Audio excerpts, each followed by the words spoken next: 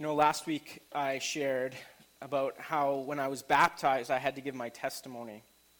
Testimony is something that we like to do in church every once in a while because it gives an opportunity to share about what God is doing. It's not about bragging about ourselves, but it's about pointing what God is doing in our lives. And so I was able to share about my baptism, but the way it usually happened at our old church was that they would record on video what your testimony was, and they would cut it down. They'd edit out your blurbs, and if you wanted to start over, you could. But I had to do it live, and I shared about how I was nervous to do it, and I was shaking the paper. I just stared at the paper the whole time. But the part I didn't share about the story that I'm sharing this week is that I was so excited once I got that over with. I wasn't shaking from fear anymore. I was shaking from excitement. And I'm not usually a super exuberant person as far as physical gestures went, but when I was in the water, I was just so excited. I had to do something to show how excited I was. So as I came out of the water, I did like a Superman punch jump, and felt so good and it felt so great. The pastor who was baptizing me, his name was Judd, and I became friends and actually worked for him later. He told me that my celebration almost turned into an uppercut. And I probably would have knocked him out because I was coming out with so much force. And so thankfully, in God's grace, it didn't happen because that wouldn't be a good start, especially since I eventually did work there. But the baptism I had was the act itself wasn't a miracle. I wouldn't have said that through being baptized that all of a sudden I was dead and I was alive. I already had faith in Jesus. So the act of baptism itself didn't save me per se. But it sure was an important moment in my walk with Jesus. It marked the beginning of a fully committed life to him. Have I been perfect ever since? Well, yeah, of course. No, obviously not. I use sarcasm. I hope that's all right. But if it's not, too bad. But my life felt different ever since. It felt like there was a line in the sand. It began something new. And my allegiance was totally to Jesus as Lord. I said it publicly for the first time ever. I said, Jesus is my Lord and Savior, and the rest of my life is committed to him. When Jesus began his public ministry, he didn't actually have the same issue that he had to go through that I did, in that I had to confess my sins. That I had to show that I was no longer going to live a rebellious life, that I wanted to follow him. And yet Jesus still began his ministry through the act of baptism. He didn't have anything to be forgiven. He hadn't done anything wrong. But he still began his ministry with his baptism. For the next few months, we are going through a series called The Life of Jesus. And the book that we are studying is the Gospel of Mark. And before we get into the text, though, it's important to understand, I think, especially since this is an introduction to it, that we should understand and familiarize ourselves with the gospel and with the background of the gospel. And so Mark's gospel is one of four gospel accounts. And so the message that they have is the same, but they tell it in different ways and for different purposes. But Mark's gospel is the fastest-paced gospel that there is. It's the shortest, but it's also the fastest in the way it was written. And it highlights Jesus as the Messiah, who was rejected by the religious authorities of the day. And all the while, all throughout, it shows what authentic discipleship, which means being a follower of Jesus, what it actually looks like. And it was most likely the first gospel account written. And it's the shortest and fastest paced. Mark has this thing where he writes the word immediately very frequently. And there's even one in the story today, but it's almost like he can't wait for the transition. So he just says, immediately they were somewhere else. The Spirit immediately did this to show that kind of urgency that he has. He can't wait around for any of the in-betweens. He goes straight from event to event, from miracle to miracle, running all the way through from the beginning of Jesus' ministry to the end of his life and his resurrection.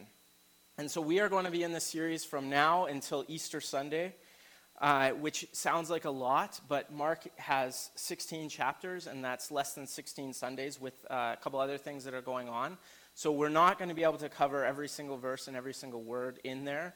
And in trying to decide how I was going to format this, I'm going to try something new. It's an experiment. If it doesn't work, I'll change it halfway through, or probably a quarter of the way through. But what I'm going to do is I'm going to try and do it by things that happened in Jesus' life. So today we're looking at the beginning of his ministry. Next week we're going to look at 3 different passages about him calling his disciples. And then probably spend a couple Sundays looking at healing. There's a whole bunch of different healings that Jesus does. So we're going to try and look at a few different parts of his healing ministry and what it means for us today.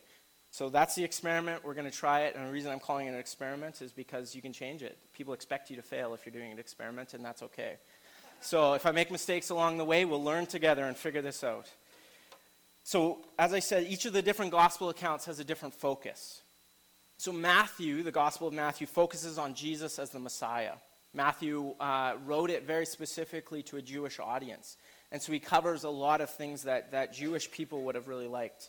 And then Luke, as a Greek, as a Gentile, wrote about Jesus as the one who welcomes the outsider, which makes sense because he was a Gentile. He was an outsider. And John emphasizes Jesus as the one who ushers in the kingdom of God. And then Mark is all about Jesus as the Messiah, who saves us and offers us a restored relationship with him. So it's all about how Jesus saves us, saves all kinds of people. And actually the whole Gospel of Mark, it's interesting, is a beginning. It doesn't, it begins really rapidly and then it kind of ends on a little bit of a cliffhanger. But the whole thing is about a beginning. It's basically, this is the start, and then the church runs off after there. Luke wrote the Gospel of Luke almost as a part 1, and then Acts as a part 2, which was the Acts of the Holy Spirit, or it could even be called Acts of the Church. But in the same way, Mark is almost like a start, and then Acts and the rest of the New Testament takes on where it leaves off. And so the gospel is actually the foundation of the proclamation of the good news of Jesus. It shows us what this good news is and what Jesus did for people. So who is Mark is a natural question. The gospel is spoken, or it's entitled after him, and he's the writer, but who is he? Mark is someone we don't actually know very much about. People during this day, they didn't have the same kind of inclinations and the same desires to write things the same way that we did. So Mark doesn't actually write any information about him. He doesn't want to be known. He wants Jesus to be known.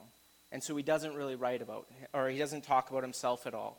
And so we don't know exactly who he is, but through extra biblical information and evidence, we can see that he was probably somebody that was really close to Peter.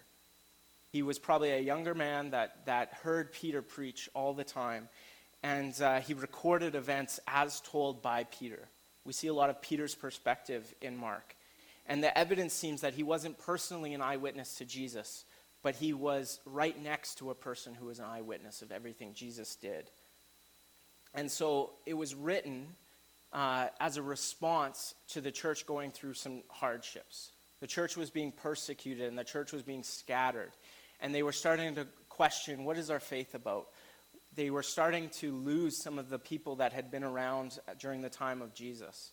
And it's interesting because it wasn't written immediately after Jesus died. It was actually written quite a few years later, as many as 40 or 50 years after Jesus had died and rose again, which seems really weird to us. But back then, writing wasn't something that was very easy to do, and it wasn't inexpensive to do. But the church was so excited to go and tell other people about Jesus that they didn't feel like they had time to write anything down. They talked about it a lot, they preached about it a lot, and they told things over and over and again. They were an oral culture, so they would have remembered things almost identically. They would have remembered things almost perfectly by telling it over and over and over again. And so this is coming at the point where some of these first-person eyewitnesses were starting to die. And people that were hearing about Jesus were starting to wonder, well, what actually happened? What was the real story behind it? And so that's what this gospel account is. It was writing down in a Greco-Roman world what had started all of this spreading of the gospel.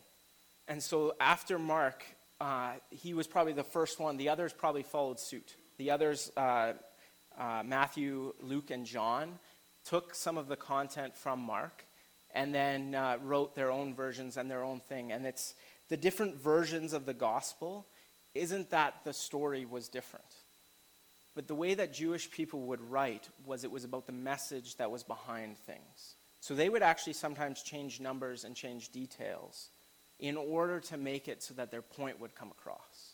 Because for them, it was more about the story behind the story, the purpose of the story, rather than the written details, which as Western thinkers, this makes no sense to us. We want a textbook that's factually what actually happened. If there was 12 people, we want to say 12 people, not there are about 14 people.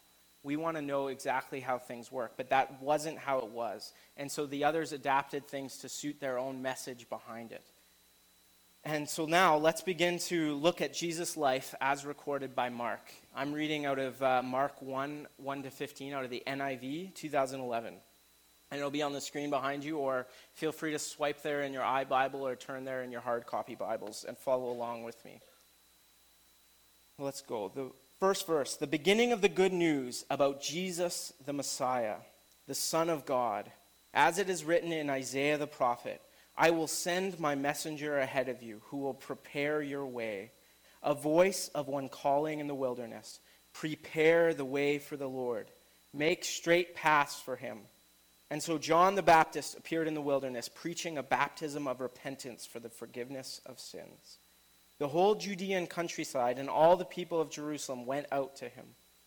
Confessing their sins, they were baptized by him in the Jordan River. John wore clothing made of camel's hair with a leather belt around his waist, and he ate locusts and wild honey.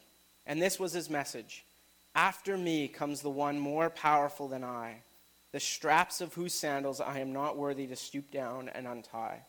I baptize you with water, but he will baptize you with the Holy Spirit. At that time, Jesus came from Nazareth in Galilee and was baptized by John in the Jordan.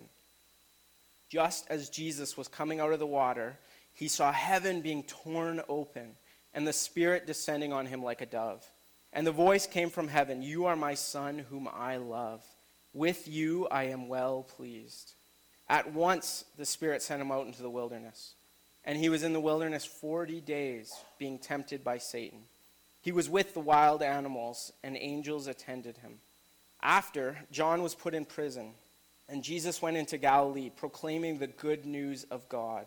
The time has come, he said. The kingdom of God has come near. Repent and believe the good news. Well, that's a long passage, and I could preach 15 sermons on it. But I'm not going to. I've got one. But Mark starts off the whole gospel with this intro, with this first verse telling basically the title of the whole gospel. He's saying it is about the good news of Jesus. That's what the whole thing is about. It's about the good news of Jesus. That's what gospel means. It means good news.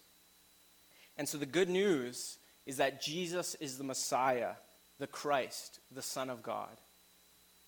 Now the Messiah and Christ, both words mean the same thing. They mean anointed one. And it would have sounded strange to Greek ears because for them, a title is somewhat similar to a proper name. So for them, hearing that he was Christ, that he was the anointed one, there should have only been the king, which was Caesar. There shouldn't have been more than one. And so Jesus appeared as this totally different king than they could have possibly imagined. And so Mark goes and spends the rest of the gospel showing this and explaining this. And it's interesting because often when we talk about Jesus, he's talked about as Jesus Christ, which almost makes it sound like it's his last name. And sometimes we think, well, was it Mary Christ and Joseph Christ that had Jesus Christ? Is that how it worked? But that's not how it worked. Jesus didn't really have a last name that we know of. He would have been called Jesus, son of Joseph the carpenter, son of whatever. But his surname is unknown, but his title was Christ. It was a way of understanding not only who he was, but what he was, what his role was. And then after this quick introduction, Mark quotes Isaiah, which this Isaiah passage is actually from a few different places. It's a mishmash of different verses, which Jewish people at the time would have recognized, but we are not quite as literate in the Bible as they were. And it was from Exodus, Isaiah, and Malachi, which was actually the three big parts of the Old Testament, the Hebrew Bible. Exodus was part of the Torah. It was part of the most important books of Moses.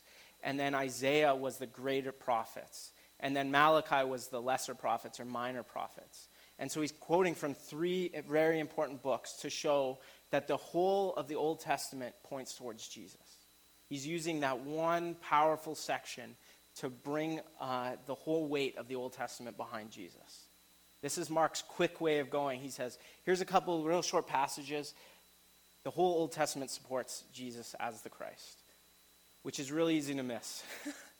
But he talks about preparing the way for the Lord, is the way the NIV renders it, which seems like it's about John at first glance. But again, in the way that Mark moves, he has so much that is written in so little.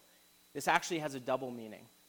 John prepares the way for Jesus, but the other part is that Jesus prepares the way for us to have a relationship with him. And so John's ministry was to prepare people for Jesus. He called them to repentance. He called them to prepare themselves for the Lord. And then Jesus came, and he actually makes a way for us to have a relationship with him. He literally prepares the way for us to have reconciliation with him. And so Jesus also prepared the way for us to follow after him into his new life through his life and his ministry. And then in verses 4-7, John appears in the wilderness, and he's preaching this baptism of repentance and forgiveness of sins in the Jordan River. And again, as Western people, this doesn't seem that remarkable. They say, okay, we baptize people in churches, that's what happens. But for Jewish people, this would have been completely unthinkable. This actually would have been completely offensive. Because back in this day, the only people that were baptized into the Hebrew faith would have been people that were considered unclean. So people of other nations other than Israel. So if somebody wanted to dedicate themselves to following after Yahweh, the God of the Old Testament, the God of the Bible, then they would have had to have been baptized. And a story to illustrate this was Naaman in the Old Testament. He was told if he wanted to be cleansed of his leprosy, to go and go dunk himself, to baptize himself in the Jordan River, and he would be cleansed. And so, and he was offended at this. He says, well, what's wrong with our water and where I'm from? Why do I have to in this water? But it was a sign of obedience to God. John calling people of Israel to respond through baptism would have been unthinkable. But in only the way that God can move and his Spirit can move so powerfully, they do respond. They don't act offended and they don't say, who are you? And he doesn't have to go to them. It says John was in the wilderness and they came out in droves to him. So why did this happen? Well, the Old Testament people would have known there was a man named Elisha who, Elijah was a prophet in the Old Testament who actually wore hairy clothes and lived out in the wilderness. And they knew that there was a prophecy that Elijah would come again and prepare the way for the Messiah. And so now we have this guy, and it takes, Mark in his quickness takes the time to point out John's clothing and his eating habits. And I must point out here, John was the original hipster. Whatever any other hipster wants to say, he had organic clothes, and he ate only organic, fresh, wild honey and locusts.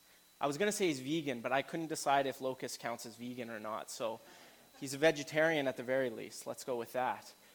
Well, and I guess honey, that's a product of animals. So, well, are insects animals? Let's not get off that. But he was a hipster. He made his own clothes. He had a leather belt. He had this ox hair tunic.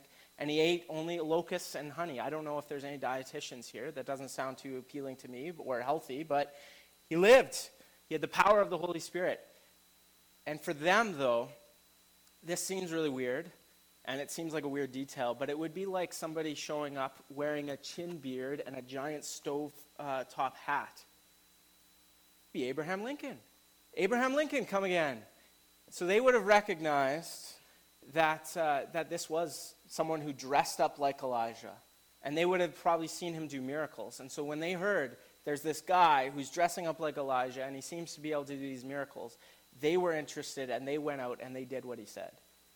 And he had great success. It says that the whole Judean countryside, which is a huge area, came out to him, as well as Jerusalem, which was their capital city, their big city. They all came out to him to be baptized, and they repented of their sins. This is an amazing start to ministry. What a great platform for Jesus to step into. And you'd think, okay, so John has this great platform. Jesus should have stepped in, created this mega church, and just been able to take over all of Israel with this amazing ministry. But that's not the way it happens.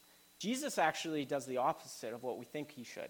Instead of going to the crowds, gathering them all around, and then doing everything he wants, he often, through his ministry, we'll see in the coming weeks, that he actually would run away from people. Crowds would gather, he would speak to them, and then he'd run away. Just when it was that time to just really cement that deal, to really get them going where he wants to go, he'd run away. Jesus acts often in ways that just don't make sense to us. But so in verse 8, John is talking about this baptism, these two different baptisms. He says that he will baptize with water, but the one is coming who will baptize with the Holy Spirit. Baptism of the Holy Spirit, which is a loaded word in different denominations. But essentially what baptism of water baptism back then signified was an outward cleansing. It was this decision that you were going to be cleansed and that you were going to follow after God. They still had to do other things to cleanse themselves internally of their sins. They still had to sacrifice animals. They still had to do things. But he's talking about the one who will baptize with the Holy Spirit. The Holy Spirit baptism isn't an external cleansing. It's an internal cleansing. It's this purifying, refining fire of your insides. I loved the way that Pastor Neil would talk about this. One of the terms that we use synonymously in the Church of the Nazarene with baptism of the Holy Spirit is called entire sanctification, which is a loaded word because it almost makes it seem like you're completely perfect. But the way that he would summarize it is that your whole heart is a yes to God. So it means that you don't have holdouts in your life where you're holding back areas of sinfulness. So this baptism of this Holy Spirit is this step into obedience with Jesus. Where water baptism can be a beginning and a step, there's another one that the Holy Spirit brings on you, burns away sin and uncleanness. And it doesn't mean that you're completely perfect, that you have no times when you're disobedient, but it means that you want to follow God, that you no longer want to sin. And so then in verse 1, Jesus is given this grand introduction. He's called the Messiah, the Holy One, the Son of God. And then all of a sudden in verse 9, he shows up on the scene, and it's very anticlimactic. The crowds don't shout out Hosanna. They don't cry out about Jesus.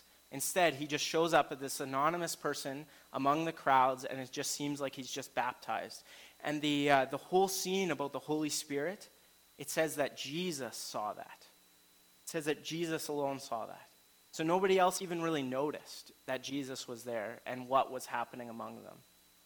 And that's just the way God works. Often we don't see what God is doing. It might be this amazing thing, but it's so hard to see. But we'll get back to that towards the end. But Jesus, surprisingly, didn't come out of this amazing place. He came from this little small town called Nazareth, which was the tiniest little insignificant place that nobody cared about. And actually our name as a denomination, Church of the Nazarene, comes from the idea that we follow Jesus, the Nazarene. So we aren't Nazarenes, because we're not from Nazareth, but we follow the Nazarene. So that's just a little aside. If you've ever wondered, what is that name about? That's what Church of the Nazarene means. It means we're followers of this Nazarene.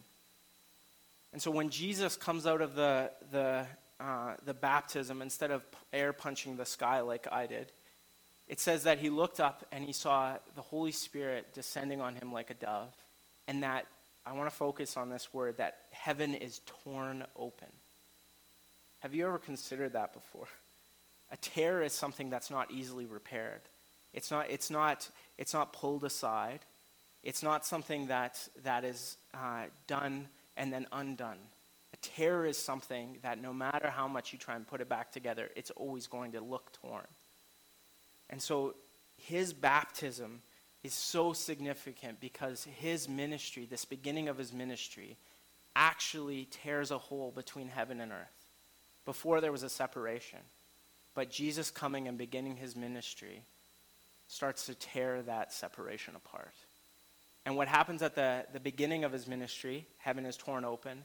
And then at the end of his ministry, as he dies on the cross, in the temple, there was a distinguishing curtain that marked between the Holy of Holies, where they could only go if he had went and been cleansed for days and followed all this order, could go into the Holy of Holies. And that's where God's Spirit dwelled. But when Jesus died on the cross, that curtain was torn. And the Bible takes the time to have the detail that it was torn from the top to the bottom. This isn't something that humans did. This is something that God did. So at the beginning and end of Jesus' ministry, he tears apart the differences.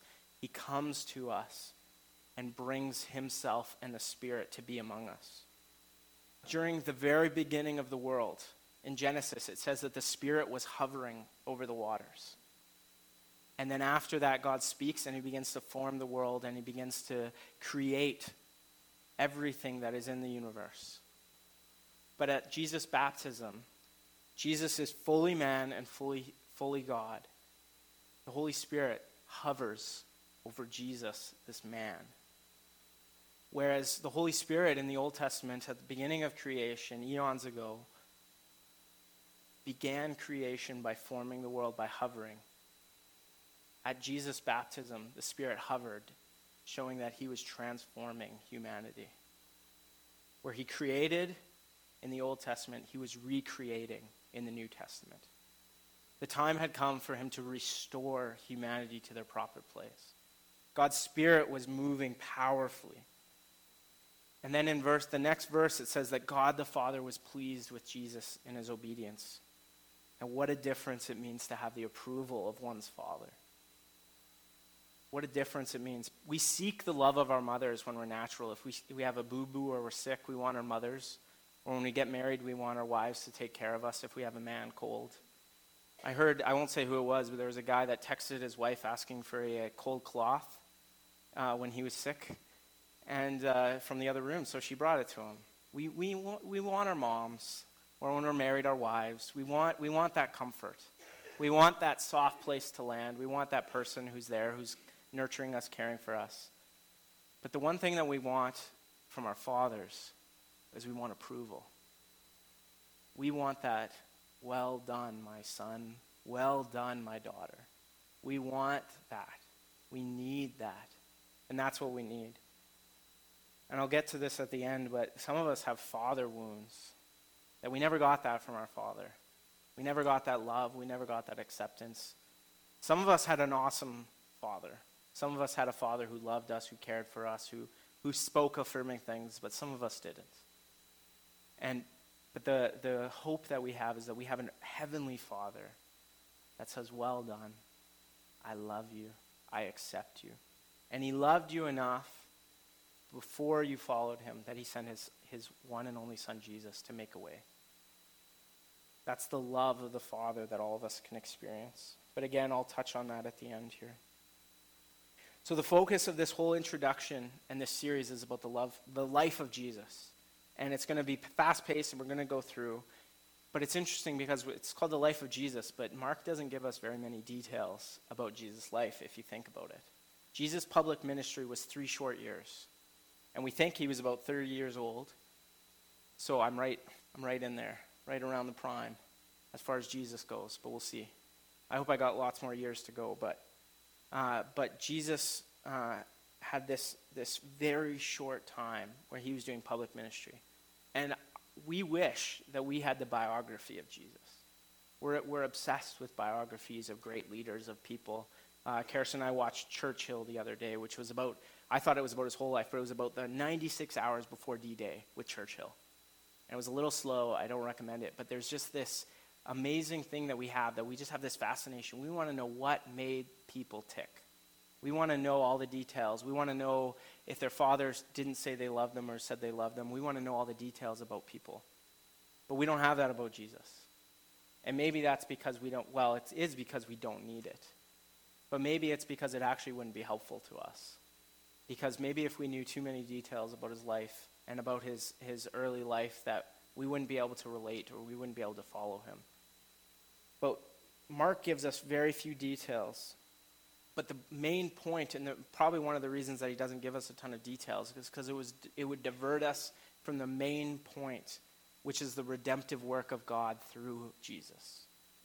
So the life of Jesus, the ministry of Jesus that we look at, is about him redeeming our sins and making a way for us to have a relationship with him.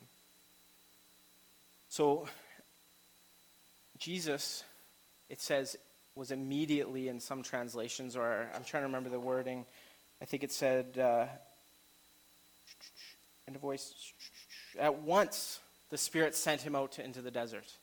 And then I love how Mark uses 2 verses to cover 40 days of Jesus.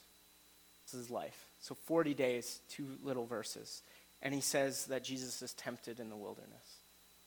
Now, that's a very short thing to say, 40 days of temptation. So I want to ask a question. Is it a sin, or is it sin to feel tempted to sin? That's a bit weird wording, but is it a sin to feel temptation? No. But we often allow ourselves to be tricked that it is. And I'm not asking for hands up or anything, but there are times when we're tricked into thinking that it is sin to be tempted. That we think, well, I've already thought about it, I've already considered it, I've already gone this far. I might as well go the rest of the way. But Jesus was tempted, and he never sinned. Now, I don't know about any of you, but imagine 40 days straight of temptation. 40 days straight. And Jesus neither ate nor drank, which is a miracle in and of itself. And it says the angels attended him, but he was around wild animals, which that alone would be scary. But 40 days of being tempted, and not just by just any kind of temptation. He was tempted by the best tempter there is. Whether you want to call him the best what he did or the worst of what he did, whatever you want to call him, Satan himself tempted Jesus for 40 days straight. So if you can imagine what it feels like to be tempted, imagine that for 40 days straight. And imagine every temptation imaginable during that time.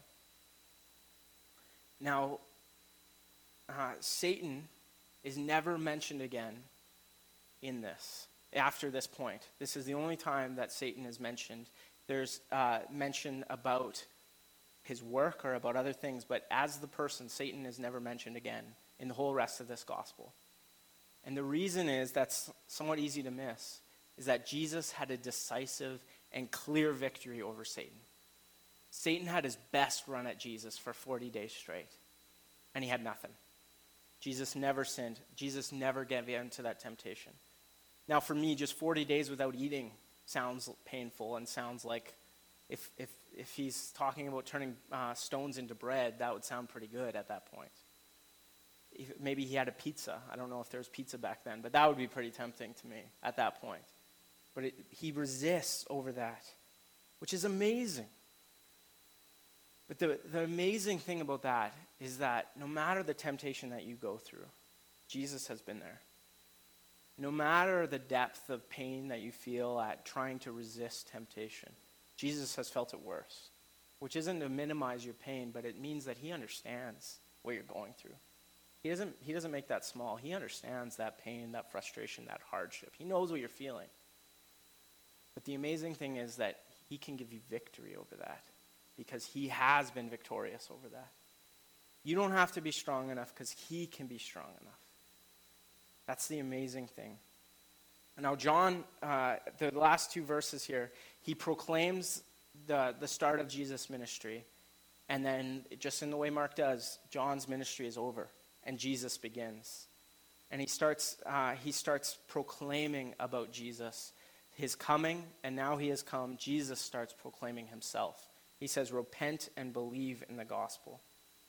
Now, John helped to prepare them by telling them to repent as well. And repentance is a turning towards God. It's a turning away from rejection of God, a turning away from disobedience, and a literal turning towards God. And it requires a change of outlook, expectations, and commitments, which is essentially everything. It means a change of your entire life, a change of what you are hoping to gain at the end of your life. We're looking towards heaven. Expectations of, rather than having a life full of pleasure and endless happiness per se, it means that we're accepting a life of whatever Jesus wants to give us, whether it's suffering and hardship or pure joy all the time. And lastly, it's commitments. It's rather than being committed to ourselves and our own wants, our own desires, it's being committed to Jesus. Now, I want to say that Jesus has this upside-down kingdom, but the joy that we have is that Jesus has made a way for us through anything that we are suffering through. Over Christmas, we studied how God is with us through some of the hardest times of life. And the reason that he's able to do that is because Jesus went through the hardest things that we could possibly imagine. So Jesus is with us no matter what we're doing. Now, the Jewish people were surprised by Jesus because he didn't fit into the box that they had thought he would fit in. He didn't come and he didn't kick out Caesar, and he didn't overthrow their earthly rulers. He actually came to overthrow sin and death. And the battle of life and death actually takes place on a cosmic stage. So it takes place in this unseen spiritual realm. And so that's why it's so hard sometimes to think that God is actually at work, that God is actually moving powerfully. And it's so easy for people who don't follow after Jesus to dismiss God and say, well, if God is so great, why is there this? Why is there suffering? Why is there pain? Why is there hardship? Why is there sickness? If God was so great, then why? But the whole power of God appears in weakness. The whole power of God appears in one who came out of a small town, out of the middle of nowhere, who came in quietly, who ran away from crowds, because what he was seeing wasn't to be done by human eyes, and it wasn't even to be revealed by many people who wouldn't choose to see what it is. Instead, what it means is that he came to give comfort for those who would seek him. He promised that those who seek him would find him, that those who truly understand what it is to be a follower of Jesus have comfort no matter the desert that they're going through, no matter the hardship that they're going through. All that there is to follow Jesus. Because if you're in the wilderness, don't worry, he's already been there. If you're in hardship, he's already faced that hardship. Now, Jesus is king, but after 2,000 years since his death of praying, thy kingdom come, thy will be done, God's purposes often seem eclipsed. Sometimes we can lose hope. We can think there's so much bad in the world. There's so many Christians that are getting persecuted and killed, and many others have become complacent or have lost the sense of urgency or immediacy of God's reign. We think, well, I just need to bunker down and just hold out until Jesus comes back. But if we've been praying for God's kingdom to come, then why aren't more people urgent? Why is this happening? It's because human actions may determine our own personal fate, whether or not we want to choose to accept Jesus' love or not. But all of the plan of redemption is in God's hands. And it will come in his timing and in his way. And that's hard for us to understand. It's hard for us to accept that God's timing is perfect. That what he wants to do will happen, no matter whether we want it to or not. But our choice is that we get to choose which side we will be on. Do we want to be on the side of God's kingdom of heaven, or do we want to choose to follow the kingdom of darkness? The beginning of Jesus' ministry was so significant because he tore the veil between heaven and earth. And then he tore the veil at the end of his ministry between the Holy of Holies, the temple, his Holy Spirit's residence, and then made a way for the Holy Spirit to be residence within us. But we have the choice whether we participate in that or not. Jesus has done his part, but our part is whether or not we repent and we believe. And I won't minimize that. Belief is hard sometimes. Sometimes it's hard to believe in this upside-down kingdom when we don't necessarily see the evidence. We know that maybe God is real, but how do we show that to other people other than how we live our lives? How do we convince someone to have hope in God when they can't see him, feel him, or touch him? How can we show somebody what it is to be loved by God and to love God when we have a hard time understanding it ourselves sometimes? How do we do it? The only way that we can do it is through repentance and belief in God. And to hope, we have to choose in hope. So what are you experiencing this morning? Are you maybe allowing the enemy to have a foothold in your life, an area of sin that you haven't repented? Is there an area in your life that maybe is a holdout where you're saying, well, God can have all the rest of me, but not this one area. I want to do what I want to do in this little area. If so, then repent and believe that God has already won the victory over sin and death. God has already won the victory over that temptation, that you don't need to struggle with that anymore. Just give it to God and surrender. Do you believe that God truly prepared a way for you to have a relationship with him? Or are you trying to earn his love? Are you trying to earn his forgiveness? Now, I'm not saying that good works aren't a bad thing. Good works are still good works. But there's a huge difference between a good work that is done because God loves you and a good work that is done so that God will love you. God loves you already. The good works are a result of that love. Obedience is a result of knowing that you're loved by God. So repent, if so, and believe that Jesus has already paid the price for your sin, and you don't have to earn it. Now, as I said earlier, many people have a father wound in their life. Many people struggle with whether or not they're loved and accepted by their fathers. Some fathers have never told their children that they love them or that they're proud of them. Many fathers do love their children, but they don't know how to express it. Maybe they didn't know their father didn't love them, so they don't know how to express it. And maybe you were blessed with an awesome earthly father that loved you, that cared for you, that they were so awesome. And that is great, and that is a wonderful blessing.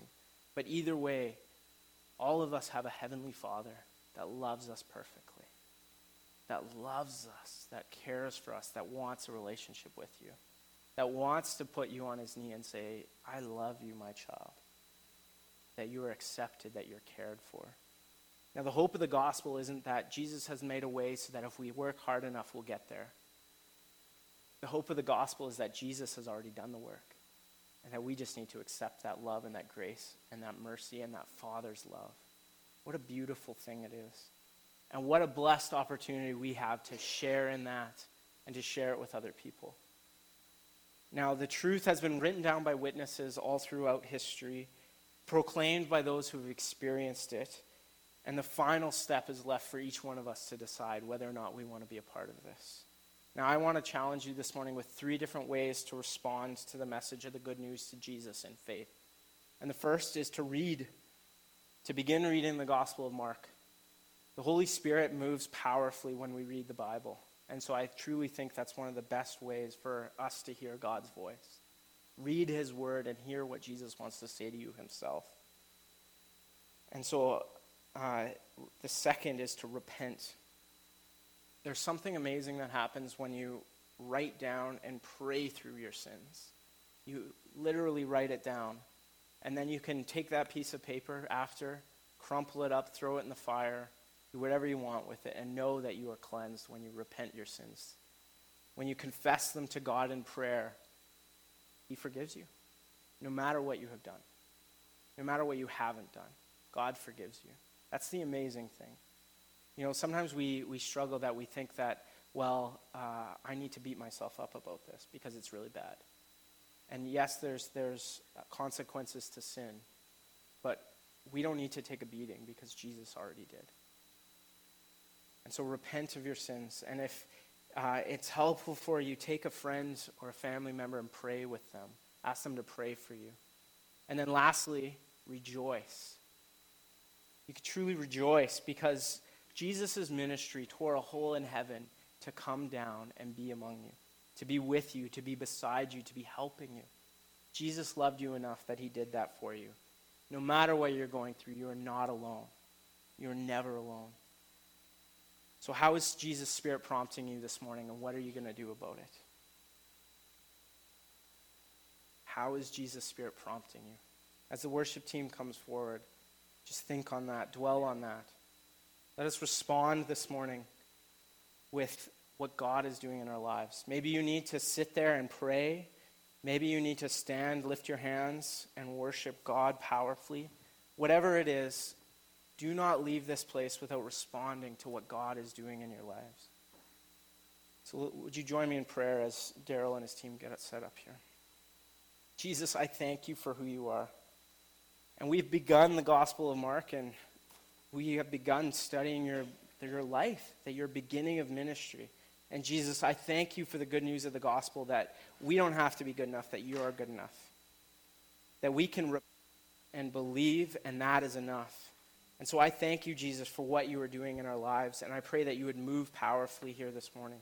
That as we sit and reflect and worship you, or as we lift our hands and worship you out loud with voices, Lord, I pray that you would move powerfully, that your Spirit would rest on every single person here and dwell them, and that those that need the baptism of the Holy Spirit, Lord, I pray that they would receive it. And so I thank you, Jesus, for what you are doing and what you are going to do. Amen.